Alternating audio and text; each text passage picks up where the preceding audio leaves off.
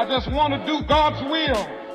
The kind of revolution that the world needs is a Christian revolution. If you want a miracle, you've got to expect it to happen. You are the recipients of God's grace and God's blessings, and you rejoice in that reality. Welcome to Life Today Live. Randy Robinson here, and this will be an interesting conversation. I can already tell you, when I got the book, a book called Orphaned Believers, I thought, okay, what is this? Because to be honest with you, the whole deconstructing your faith thing makes me really nervous. At the same time, re-examining what you believe and maybe what you've been taught and comparing it with Scripture, I think is very healthy. So between this sort of tension between destruction and refinement is where is that right road? Well, it's the one, I'll just jump ahead. It's the one that leads you back to Jesus. I'll say that. But I've opened this one up and I thought, okay, what's she talking about here? And there's only 3 parts. And I went, oh boy, yeah, that one's going to light some people up. Oh yeah, that's a controversial one. And then, oh yeah, okay, I can see that. I thought, okay, this will be fun. So I said, let's have Sara Billups on the program and let her talk, and let's have a great conversation. So chat is open. Lucinda, Judy, great to have you guys already on here. You want to jump in if you're watching live, be a part of this lively conversation. Do that if you're watching in the replay, as most of you do. Please leave a comment. I'd love to know what you think, as long as you're nice. If you're mean, you just get deleted. Sara, great to have you on Live Today Live. Thanks, Randy. I'm so happy to be here. And after that weirdest introduction you probably ever had, let's jump right into this one. Okay, so this idea of orphaned believers, and you put yourself in that category. Kind of walk us through some of what led you up to the point of writing this book. Yeah, I'm a writer based in Seattle, been here for 18 years, grew up in the Midwest. And so, I think when 2016 happened, when the election happened, when Trump first came on the scene a little more publicly, when we started to hear rhetoric around Christian nationalism and the insurrection and some of those other pieces, I just really thought, I'm kind of in a Seattle bubble.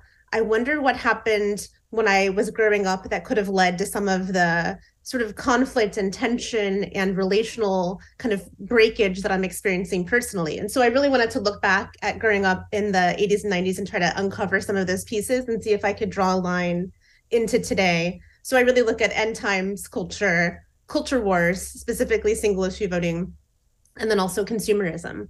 But, for me, when I say orphaned believer, I just mean Christians that look around the American church and wonder where Jesus is, and so that could be a cultural orphaning. I mean, living in Seattle, if you're a Christian or go to church, it's probably not by accident. It's oftentimes exhausting to explain what you mean when you say you're a Christian, but not that kind.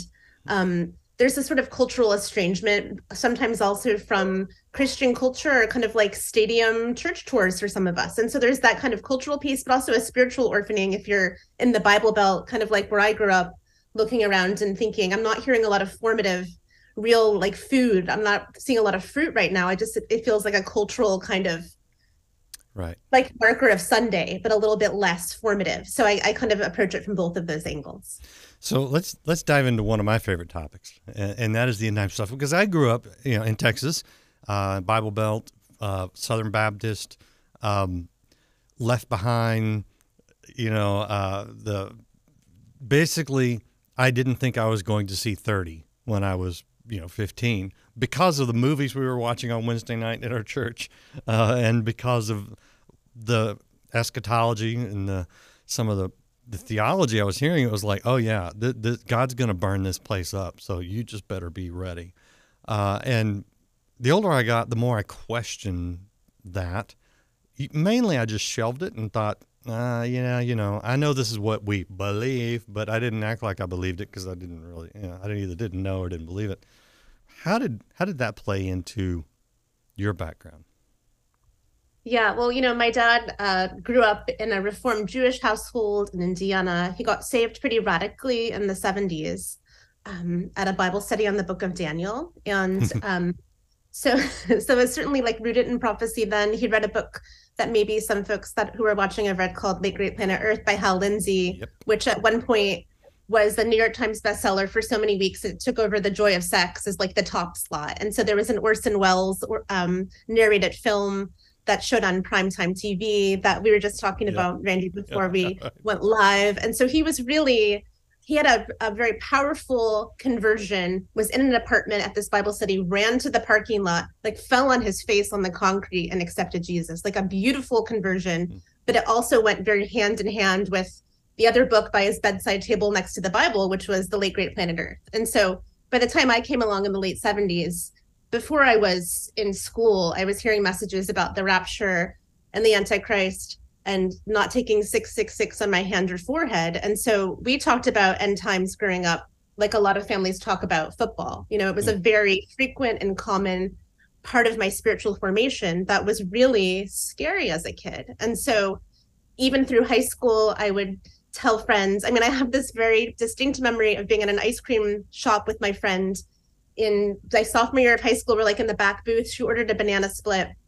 And I told her the whole sort of way that I believed that the rapture would come. We went through we went through the 7-year tribulation period. I mean, by the time I got to the Battle of Gog and Magog, her mouth was like hanging open. I can see the spoon like suspended midair. I mean, it was just a very intense part of my life that was scary, but also brought this feeling of exceptionalism, or kind of like we were concerned for family and friends that weren't saved, but we knew what was going to happen. And so it was our duty to talk about it. But also it kind of felt like there was a position of power to know that we were going to be raptured and not going to die. And so there was this interesting dynamic of kind of all sorts of emotions. But it wasn't until college that I started to kind of question and rethink some of that stuff. What do you, just looking back on that, because I mean, I experienced all of that too. How do you position that? Because I know a lot of people come to Jesus because they're scared of hell, or scared of end times, or scared of whatever.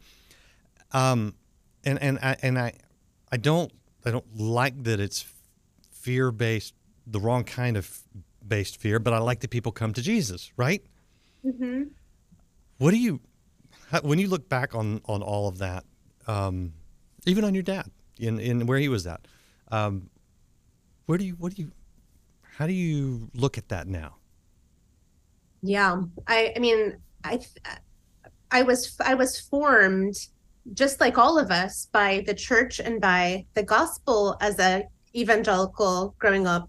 But I was also my formation was an American formation as well. And so it reflected what was going on in larger culture. I mean, Dad had come out of the 60s, which were such a politically charged time, into the 70s. We were hearing a lot when I was a kid. Of course, it was the Cold War, and there was fear of Russia. And, you know, Reagan was talking about the apocalypse from speeches. Like, it was really in the water. Yeah. And so in a lot of ways, how I would answer that, it was hard to sort of separate my own formation as a Christian from just being a person living in the US in that time, and being the daughter of a father that was very focused on it. And so I think that even if we would have had a formation spiritually or in a Christian way that was not based in fear, we still would have been hearing that message in a broader way. So I'm not sure how much of it could have been alleviated if we were still living through the 80s and what that meant, you know, and certainly with culture wars, not to jump ahead, but that kind of comes into play too.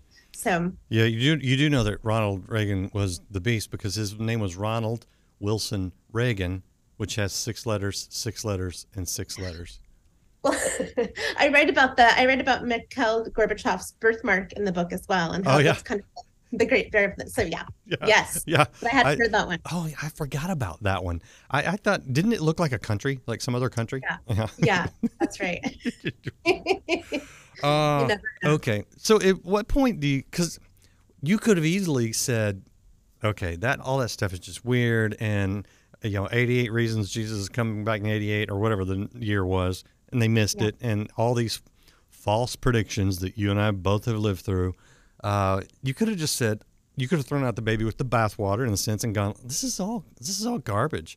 I don't like the fear. I don't, the stuff's not coming true, and just walked. And I mean, we've seen people that have. What made you decide, okay, I'm not walking away from it all. I'm going to try to do the hard work of sifting through and coming to an understanding for myself? Yeah. I mean, the experience that I had growing up was compounded and built upon when I got to Seattle. I moved here with friends. We thought we were going to start a house church or something in the early 2000s, but really quickly it became clear that the city kind of assimilated us. And that's an idea that John Mark Comer and Mark Sayers talk about in their This Cultural Moment podcast. That's not mine, but just a sense that we thought we had a lot of young, kind of white middle class optimism coming to this place, wanting to make a difference. But really quickly, folks started to use the term spiritual but not religious, which in a lot of ways, I think is the term that maybe we would use like deconstruction today. Like a lot of folks just kind of quickly assimilated to this place. And I began to wonder, what am I doing here? What do I believe? I go to church on Sunday, but I just work downtown the other 6 days of the week or 5 days of the week. What's happening? But it got to the point where I was so lukewarm that there was like, it felt like a physical weight on my shoulder, like I was carrying a bag. I mean, if there was a light under the bushel, the flame was barely lit, you know?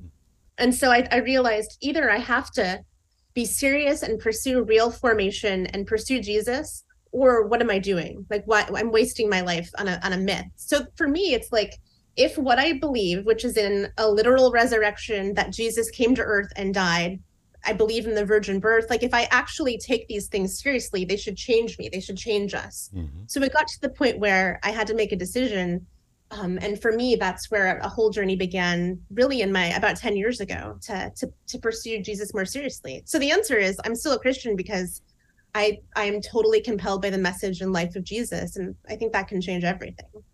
Walk me through a little bit of that 10-year journey. I know 10 years in a couple of minutes is not doing it justice entirely, but kind of hit some of the highlights, because I know some people maybe where you were at then, really at that point of, I have to make a decision. Do I believe this or not? Yeah. I mean, the truth is, the thing that changed for me, so I grew up with a real suspicion of Catholicism. That's kind of a typical kind of... Wait, hang on. Okay, I'm sorry. Did you have the little comic books written by some guy named JC, I think, where he just used initials that had that showed you how the nuns were having children and burying them under the abbeys? Did you see that one? Well, I'm going to be Googling that immediately after we're done. No, I didn't have that. Okay. But growing up, there was just a suspicion, or are Catholics really Christians, or we should be kind of careful of liturgy or of ceremony. Exactly. Anything that looked like it. There's my dog barking. But really, it wasn't until I got a little bit older that I realized there are really beautiful, historic, formative practices around liturgy that can be really beautiful, around contemplative Christian practices. Prayer, I started working with the spiritual director to really think about guided and visual prayer. I mean, I did a lot of praying in silence. Instead of asking God to do something for me, I just kind of shut up and listened. And that was a really different posture, especially being a type A fast person. That has been incredibly meaningful. So I just kind of slowed down and started to pay attention. Interesting. Jack Chick was the guy's name, and the book Alberto was the comic book. And actually, I was looking at that while you were talking. Christianity Today has a whole expose on that. It was such a fraud. Anyway, I could get sidetracked on that way too easy, so I apologize to you guys watching. But in sort of this redefining of your Christianity and pressing into Jesus, because I think that is the answer to let us mature in our faith, not deteriorate in our faith. What kind of Where did that lead you? What kind of impact did it have on your daily life, and even relating to those around you, and in a tough, not as Bible Belt, church friendly environment, being up in Seattle? Yeah, I think I was really suspicious or expected. I had a defensive posture towards people for a long time. I was afraid of doubt, because I thought doubt was the opposite of faith. I was afraid that I would turn over a rock and something would jump out that would sort of change everything and I wouldn't be a Christian anymore. I was afraid that the thing that makes me me, which is my Christian identity, would shift and I would lose it, that it would go out, just fall out of my fingers. And so the I stopped being afraid of doubting. I started asking questions. But I did that in a way where I circled back to Jesus. Like the book calls to account a lot of difficult things, but I don't think that we're called to raise things up and to question just to burn everything down. Like I began in my own life to begin to raise up and call into question to come back to Jesus. And so I really tried to figure out how to stay focused on him. And that was practically through prayer and silence in the morning, through going on some spiritual retreats or some silent retreats, through being engaged in church, even though sometimes that's hard. Because that's the thing that I would say about church. Like the thing I love about church is that it's not like Sunday brunch. I don't necessarily pick the people I'm with. Like I love the people that I go to church with, but maybe they're not like me. Like it's just, there's this wonderful lack of control. And so if we can find a healthy congregation, I think that can be very grounding too. Absolutely. Okay, I want to show you the book because I just mentioned it earlier. It's Orphan Believers. This is what it looks like close up by Sara Billups. And by the way, if you get the Polaroid with the cassette tape unraveled on the cover, then you're of the same generation that will understand a lot of the context of these things. And I love, Sara, that you didn't just give up, because I think when we hit those points, as someone who's watching right now says, that they're like, do I believe or not? I think that's a good question, and I think it's one that we should lean into, not run away from. And I'm wondering for you, because when I've had times like that, not deep crisis kind of things, but more on individual things like, do I really believe that? I find that when I go to Scripture, and sometimes with commentary, and oftentimes with talking to other people about it that I respect, that I feel like have wisdom, godly wisdom, that the questioning is not a negative doubting thing like the bad rap we give on Thomas, who said, I'll believe it when I see it for myself, but rather Jesus says, hey, look, come learn, come touch and feel for yourself. And so I encourage that type of thing. And it seems to me, obviously from your book, this has been a very healthy process for you. Yeah, that's right. I mean, Jesus gave us curious, creative minds. And as a kid, I would lay in bed at night and accept Jesus into my heart and do it the next night and the next night. Over and over, just in case. Just in case, because again, there was a lack of certainty that was scary. Yeah. But I think there's something really beautiful in not knowing anything for sure, because it makes us further rely and press into God. I think that's actually a really beautiful place to be. And so I think also growing up, there was such a fear that if I didn't say the right words, if I didn't know for sure, if I didn't ask Jesus into my heart the right way, it wouldn't count. And it was such an individual that there was so much onus on me. And so when I say what I'm about to say, I don't necessarily mean theologically. Like I believe that we have a conversion moment or a series of moments or a journey. But in terms of like the individual onus, I think that really we can carry each other. I mean, there in that 10 years in Seattle, when I was like wandering in a spiritual desert, my husband really carried me. And there have been times I've carried him. Or I think if we're in a healthy church or community, and when I say church, maybe that means 2 or 3 people, like maybe that means you're taking a break, but you're seeking community in some way.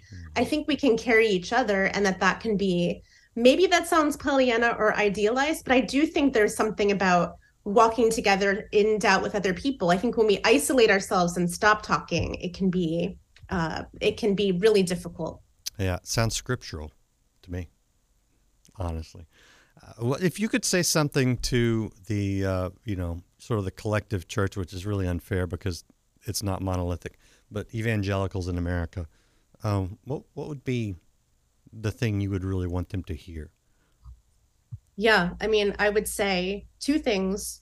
One, when I stand in line to take communion, there is so much comfort in thinking about all the saints that have gone before us and the people that are going to come after us, that if Christ left us with the church, which, I believe he did, that all that means is the gathered body of believers. And that means that Christ loving us loves the church, and that it will always remain, that there'll be some collection of people moving forward. But I guess the other thing I would say is, like, globally, or scanning out a little bit, our context is certainly American, or for many of us, or at least mine certainly is, but there's so much going on in the global South right now and outside of the American context that is quite encouraging. And so I really take a lot of courage and hope thinking about everybody that was faithful before us, the people coming after us, and everybody in the world right now there's so much health and excitement and movement of the spirit that I feel like that can keep me going for a little while, almost like a little vitamin or something, even though things are hard here. Yeah, no, absolutely. Is there anything you think the church should just stop doing? I mean, I got a long list, but I'm curious if you've thought, I just wish the church would stop doing that.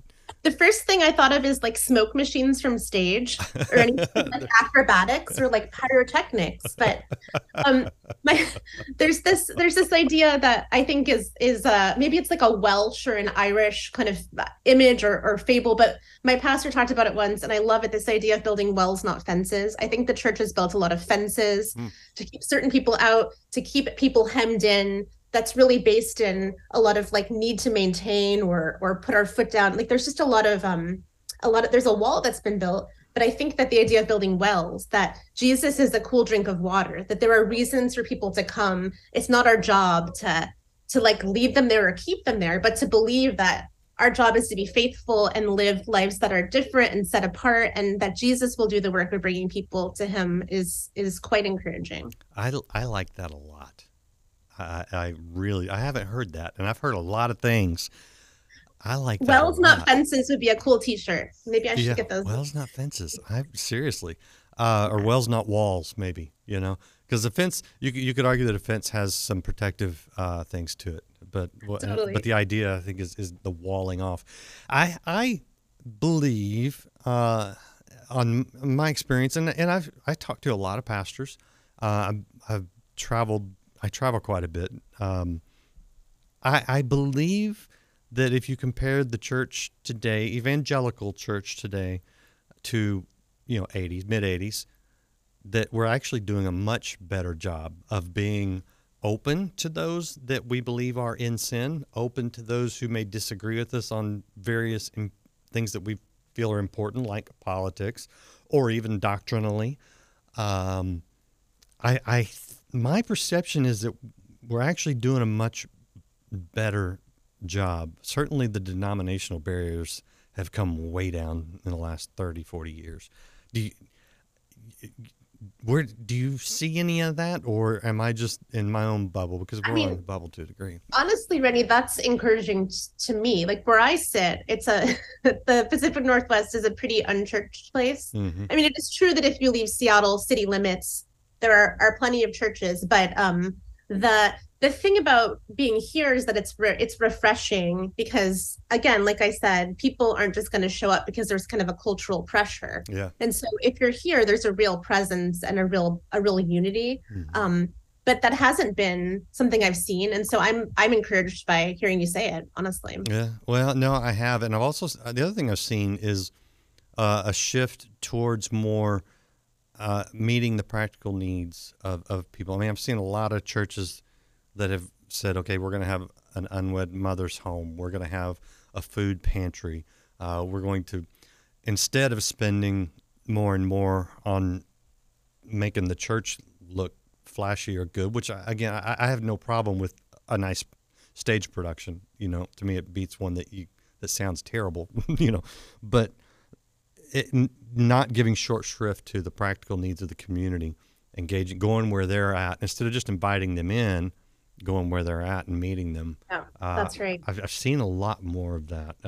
And again, we all live in our own kind of bubbles, but it just feels like we're doing a better job in that regard. So I hope that's right. And that's the stuff that doesn't make headlines, right? Like right. I think of my mother-in-law in Baltimore who's volunteering at who's bringing food to downtown twice a week, who's bringing people to the hospital, who's doing beautiful, quiet, faithful work of hospitality and service that is not clickbait, but it is quite powerful in her witness. And that neighborly witness, we're never going to see or know about unless we're doing that ourselves or it's in our own sphere. So yeah, no, there's definitely a lot of truth to that. It's the nut jobs that say stupid things that get the headlines. And if we allow that to form our image of the church, we'll be way off, because I mean, I'm a media guy, but man, so many people in the media are just liars.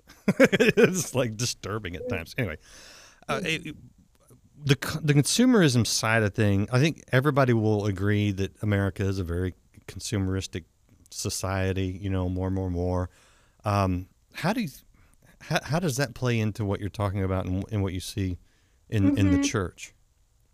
Yeah, I mean, I grew up going to the mall on Saturday and to church on Sunday. I mean, the way that we lived looked no different than any other family that didn't identify as Christians or go to church, except we went to church. Like, it didn't really filter down into our what we watched or saw. I had plenty of friends that were homeschooled or really would almost today say that they felt kind of cloistered or cut off from culture. I was very immersed in it.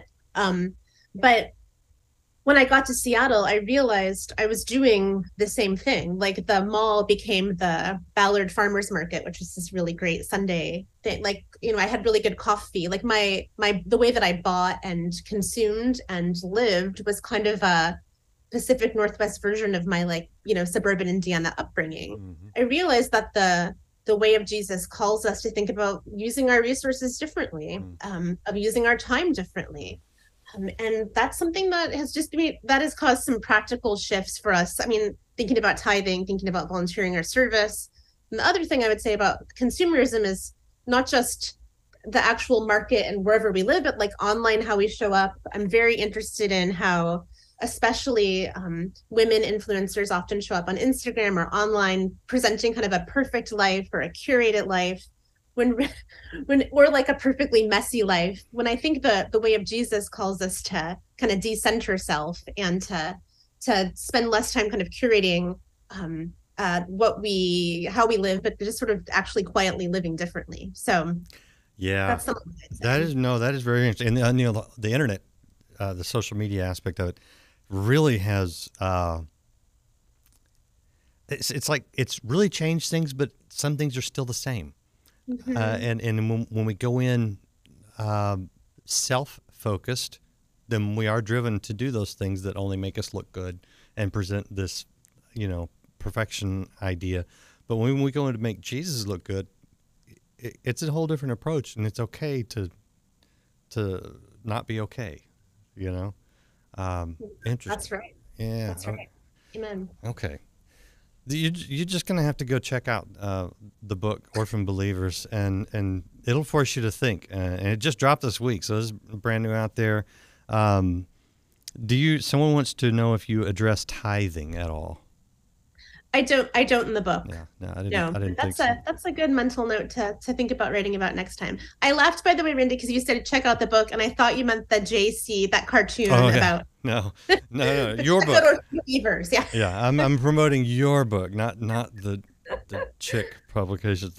Although, if you just want to go down the rabbit hole, it's such a mess. It's kind of the ugly side of evangelicalism in 30 years, 40 years ago. I want to give you the last word, Sarah, because what we're touching on, we're having a good time and we're laughing, but this is very important for a lot of people. And my prayer, my real hope is that people would sometimes look past imperfect people, even imperfect pastors, imperfect churches, and not get hung up there in the imperfection of humanity, but realize that we do have a perfect Savior, and if you will press through that, not get hung up there, but press towards the one who is perfect, then he can perfect us, which in the Greek is an idea towards wholeness. And I think a lot of people experience that lack of wholeness. Something's off, something's wrong, something's missing. And if you go to just to people or just to a church, you may not get what you're looking for. But when you do what you did, which is go to Jesus, that wholeness can start to take shape and start to form in people's lives. What do you want people to hear at the end of the day when they check out this interview or check out your book? Yeah, Randy, as you were talking, I thought of Psalm 18:19. He brought me into a spacious place. He rescued me because he delighted in me. I mean, if the message and life of Jesus, again, is true and compelling, then I think that there's a real beauty of letting go of control. I don't know. I loved this. This is also kind of random, but I love the movie As Good as It Gets with Jack Nicholson and from like the 90s. And there's this scene where Jack Nicholson is driving to Baltimore with his friends, and they've all had really hard goes. And he says some people have like beautiful lives with picnics and noodle salad. And then he looks around and he says, just nobody in this car, and I love that. And I think for a long time, I wanted my Christian life to be like noodle salad, picnics. But I realized that the upside down kingdom means that through trial, through suffering, through brokenness and loss, Jesus comes close and near. And there's such a sweetness and goodness to pursuing that life, even if it doesn't mean an easy life. If it doesn't mean a prosperity gospel tinge, I'm going to be healed, or I'm going to be okay or financially secure. Like even if that means that we lose again and again, there's something true and good and eternal about the message of Jesus that brings me boundless hope. And honestly, I think of like, where else would I go? Like there's something compelling and true about the person of Jesus. And I think that that for a lot of us, it's worth it. Even if things get worse, even if our life is hard, even if we never see the church get better in our lifetime. Like I believe that the church will remain, and our work is to be faithful and to just ask for help. Yeah, and if God's true will for our lives is to conform us to the image of Christ, we should be sensitive to his sovereignty in doing that however he sees fit. And if it breaks into our own little theology, we need to let it break it at that point and then take it to Christ. And when we conform to his image, then we will be in the center of God's will. And that's not always easy, but it's good. So worth the pain. Thank you, Sara. Is there anything else you want to mention before I let you go? I mentioned the book. I didn't show people your website. Let me do that real quick. This is Sara's website. Has the book right there, SaraBillups.com. You know what? I was going to ask you about this. What the heck is this thing right here that says Bitter Scroll? So I read a monthly letter on Substack, and it's called Bitter Scroll. So that's what that is. So that's a great place folks can find me, and on Instagram, and then on that website. Okay. So, but you're not bitter. No. Okay. Biblical reference. It's a bit. Oh, bitter as in taste, not as in attitude. Bitter as in taste, not as in posture. Yeah. Okay, I'm glad you clarified, because I saw that right before you popped in for the internet, and I went, "What is that?" She's just ranting because anyway. So you have to go read it for yourself. Find out what Sara's talking about there. There's some depth there. Thank you again. I really appreciate it. It's been a fun conversation. This has been a pleasure. Thanks for having me. Thank you for watching. Liking, following, subscribing if you haven't done that, hitting share. And maybe you know someone who's going through a little bit of a hard time, be like, hey, maybe this will encourage you, because that's what we're here to do. We're here to encourage you to point to Christ, the only one who's perfect. The rest of us are all flawed. It's true, but you can reach for the perfection. Check out Sara's book and her website. But Lord, and I'll see you again next week here on Life Today Live. I just come as a bankrupt sinner, saying, Lord, have mercy on me.